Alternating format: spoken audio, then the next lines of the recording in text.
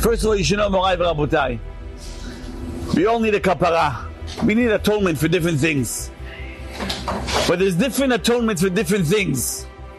We have ben adam lechavero, things which happen between me and my fellow friend. I insulted you, I hurt you, I may have, God forbid, stole something from you. So the way for me to get kapara is by coming over to you. Say, hey Habibi, I want to apologize. What I did was wrong. Please find it in your heart to forgive me. That's between me and you. There's ben adam lemakom, between you and your creator. Shabbat, kashrut, whatever it may be, you need some tikkun for that, so you do tshuva. And then that's how you fix up the mistake between you and the creator.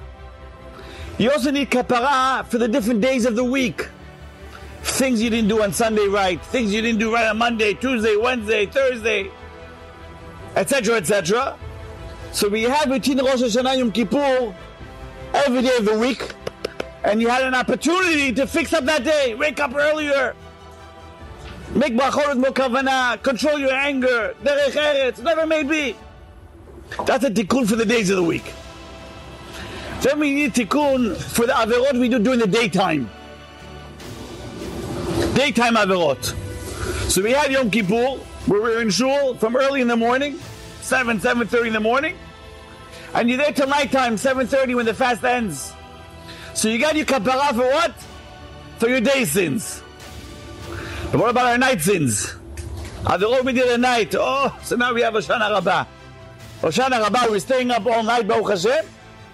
We're going to sit here, do the tikkun, we're going to hear shiurim, get a little chizuk, and that's going to be your tikkun for your night sins. So Baruch Hashem, you covered between me and my fellow man, between me and my creator, the days of the week, the daytime, and now the nighttime, B'ezrat Hashem. So Rabotai, let's take this very seriously. It's not easy being up 7-8 hours, but we have to be like Gaber Ka'ari, we have to be like lions and try to service Hashem in the proper fashion here tonight.